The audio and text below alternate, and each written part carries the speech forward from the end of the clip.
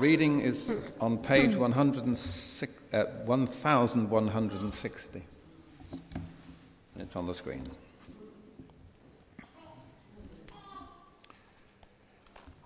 Paul's writing, and he says, "Now when I went to Troas to preach the gospel of Christ and found that the Lord had opened a door for me, I still had no peace of mind, because I did not find my brother Titus there. So I said goodbye to them and went on to Macedonia.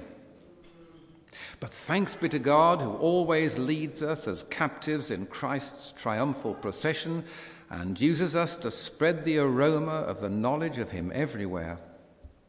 For we are to Christ, to God, the pleasing aroma of Christ among those who are being saved and those who are perishing. To the one, we are an aroma that brings death. To the other, an aroma that brings life. And who is equal to such a task? Unlike so many, we do not peddle the word of God for profit. On the contrary, in Christ we speak before God with sincerity, as those sent from God." Are we beginning to commend ourselves again? Or do we need, like some people, letters, a recommendation to you or from you? You yourselves are our letter, written on our hearts, known and read by everyone. You show that you're a letter from Christ, the result of our ministry, written not with ink, but with the Spirit of the living God, not on tablets of stone, but on tablets of human hearts. Such confidence we have through Christ before God. Not that we are competent in ourselves to claim anything for ourselves, but our confidence comes from God. He has made us confident as ministers of a new covenant, not of the letter, but of the Spirit. For the letter kills, but the Spirit brings life.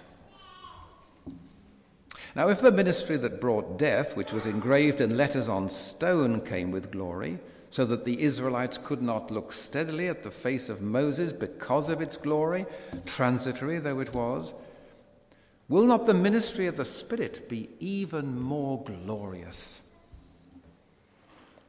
If the ministry that brought condemnation was glorious, how much more glorious is the ministry that brings righteousness? For what was glorious has no glory now in comparison with the surpassing glory. And if what was transitory came with glory, how much greater is the glory of that which lasts? Therefore, since we have such a hope, we are very bold. We are not like Moses, who would put a veil over his face to prevent the Israelites from seeing the end of what was passing away. But their minds were made dull. For to this day the same veil remains when the old covenant is read. It has not been removed, because only in Christ is it taken away. Even to this day, when Moses is read, a veil covers their hearts. But whenever anyone turns to the Lord, the veil is taken away. Now the Lord is the Spirit, and where the Spirit of the Lord is, there is freedom.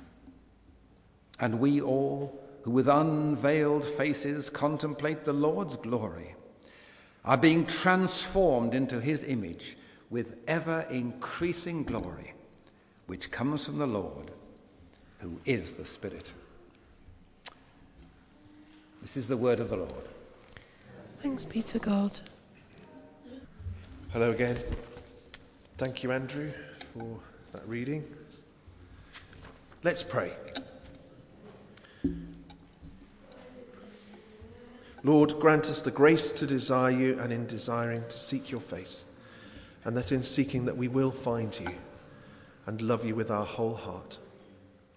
And Lord, as we seek you, help us to be mindful of the fact that you are seeking us so much more. Amen. So as John mentioned earlier on, we continue our Sunday sermon series on the strength of weakness.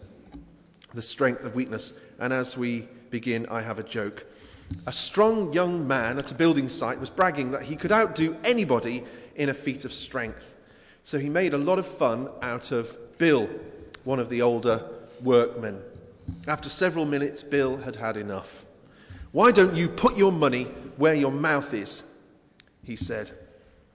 "I'll bet you a week's wages that I can push something in a wheelbarrow over to that building over there that you won't be able to push back." "You're on, old man," said the young guy. "It's a bet. Let's see what you've got." Bill reached out and grabbed the wheelbarrow by the handles, and then nodding at the young man, he said, "Okay, get in." Huh? Are you awake? The 9 o'clock were right there with that joke. I can't tell you. The contrast, it was stark. Anyway. Again, in this week's passage from the second letter to the Corinthian church, Paul helps us to see how God can produce strength in weakness. I wonder how aware you are today of your limitations as a Christian. Could you do with some help with how to live the Christian life, and more specifically, how to be committed to one another in Christian community? Or how to live a life for Jesus that stands out and makes a difference each and every day, every moment of every day? Or how you get on with doing the things that God's asking of you, even when you don't know how on earth you're going to manage it. I know I do, so hopefully we can be honest together this morning so that I'm not stood here thinking that I'm completely alone in it. Today, Paul addresses several issues to help us not to be held back in living the Christian life, not to accept second best or to become content with a lower standard of Christian living or a way of living that completely avoids or navigates God's purposes for us. And it all begins with accepting our limitations, knowing our weaknesses, knowing our flaws, knowing where our own strength ends. And so let's explore these together. It may help you to have the passage open in front of you. And what we're going to do is try and delve into several of the images that Paul employs so often that can sound like riddles and actually are really helpful images for us. Firstly then, Paul begins this section of the letter by telling how his anxiety to have news from the Corinthian church meant that he couldn't wait any longer. And so he had to leave Troas, even though God was opening up doors for him. He was revealing encouraging signs there. Paul was restless, and so he set off to meet Titus, whom he hoped would be the bearer of news. At the time when Paul decided not to visit the Corinthian church, it seems then that Titus did instead, maybe taking with him the letter that Paul refers to in verse 4 of chapter 2, a letter containing quite a lot of anguish. What is clear is that the time of writing this latest letter is one of considerable strain. There are fears and there's fighting within the Corinthian church. A vicar once said this: "Whenever the difficulties of church life get too much, I go and visit the local kennels. There's a whole group there that's always pleased to see me." It's true, isn't it? In fact, dogs are always pleased to see their owners. I'm always struck by that with Max, our dog. And there's that saying, isn't there? One day I hope to become the person my dog thinks I am. It's very true. Anyway, I digress. Strains are an inescapable part of church community life. There is no perfect church member and therefore no perfect church. You don't need to be told that. We make mistakes. We choose to act dishonourably, expect the impossible for one another, and we cause hurt. We don't need to excuse this, but we do need to face up to it. Otherwise, we can become disappointed very quickly and we can lose heart. If our church is to grow in genuine community with one another and relationship, then this requires each of us to be committed to one another, come what may, to not give up on one another. Elsewhere in his writings, Paul tells us, though, that we are all one in Jesus Christ. Jesus is the glue in our community, and it's only through our commitment to him that we'll be able to be committed to his church. After all, the limitless love of Jesus means that, amazingly, he never gives up on us. And so in the light of this, our faithfulness to one another, our bearing with one another, our honesty, and our commitment to resolve difficulties will help build genuine relationships that will push through the stresses and strains of community life and reach a much deeper level. Paul is honest about his anxieties, and having alluded to the strains of the church in Corinth, he writes something incredibly important for us: the hope we have in Jesus. In verse 14 of chapter 2, he says this: "But thanks be to God, who always leads us in triumphal procession in Christ, and through us spreads everywhere the fragrance of the knowledge of him." Paul thanks God that in Christ he'll bring all struggles to a joyful victory. Here, Paul is borrowing an image from the Roman Empire. In a triumph, the procession of a victorious general would march through the streets of Rome, and part of that procession contained the priests swinging their sweet-smelling incense. To the victors, the fragrance was the perfume of joy and life, but to those taken captive and walking in chains, the fragrance was one of death. And so a similar picture is in Paul's mind, but instead he now sees Jesus marching in triumph across the whole world. This is a march, a procession that no one and nothing can stop. And in this procession are those who follow Jesus and tell of his victory and live out his love. To those who welcome his gospel and love, it's the sweet-smelling fragrance of life, just as with the Roman victors. But to those who push the message and love of Jesus away, it's the fragrance of death, just as it was for those held captive in chains. Paul was certain that nothing in all the world can defeat Jesus. And so, although he carried fears and anxieties, and even though the church was under strain, he knew this wasn't the full picture. It wasn't the whole story. He had a glorious hope in the victory of Jesus. I wonder, like Paul, what anxieties and fears each of us carry. Only you and I know. I encourage us all to be honest about these things with ourselves, with God, of course, and with one another. And in what ways is Christchurch under strain as a community, even though there's much fruit and lots of exciting things that God is bringing about? What deep spiritual needs do we have? We're crying out to God for his Holy Spirit, his refining fire, our finances, spiritual warfare, and need for deeper relationships. These are just the things I carry with me and I'm praying into.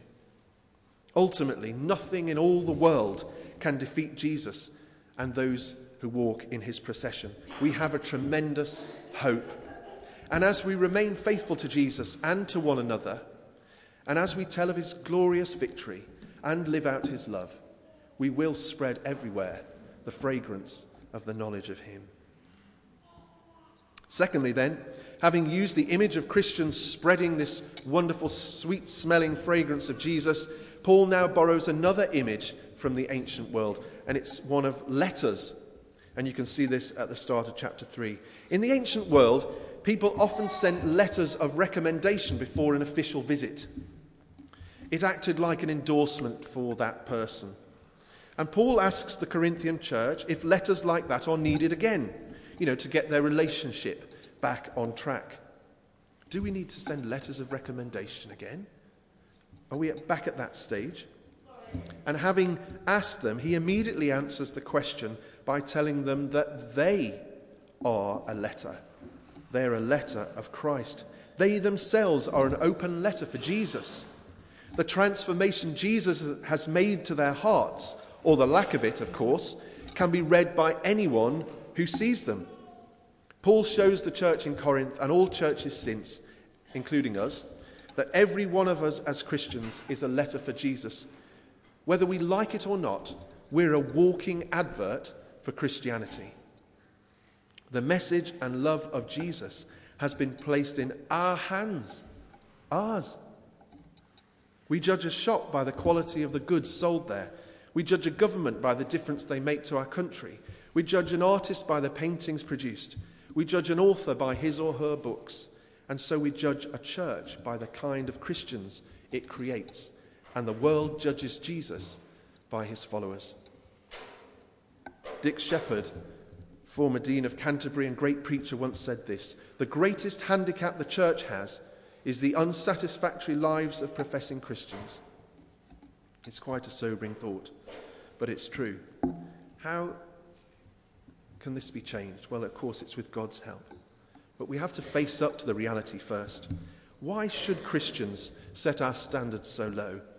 Why put up with relationships that only go skin deep? Why care for Bayston Hill with only a sort of token gesture of care? How do we live in a way where colleagues notice or know what we truly stand for at work? And how will our family know what kind of love Jesus would show in difficult situations where forgiveness is needed? Paul lays down a challenge for all his readers. Wherever we go, we all have the weighty responsibility of being open letters, walking adverts for Jesus. John Whitcomb, a friend of ours, is the Dean of Coventry Cathedral, and Coventry Cathedral has a long-standing ministry of reconciliation. And you may have seen in the media where the Coventry Football Club and the owners of the Ricoh Stadium fell out. And so Coventry had to play their football games, their football matches elsewhere. And John noticed this, and he thought, well, this church has a ministry of reconciliation, and we can play a part in this. And so him and some colleagues from the cathedral got the two parties together in London, and they sorted things out. And with much prayer and much work on both sides, they worked it out. John and the cathedral were a walking advert for Jesus, an open letter. And we are too. I wonder what transforming work Jesus is doing or wants to do in your heart and my heart, so that people can read all about it in the way that we live. Let's pause to allow God to bring these things to mind, and we can ask Jesus to change us by his love. Let's just pause for a moment or two now.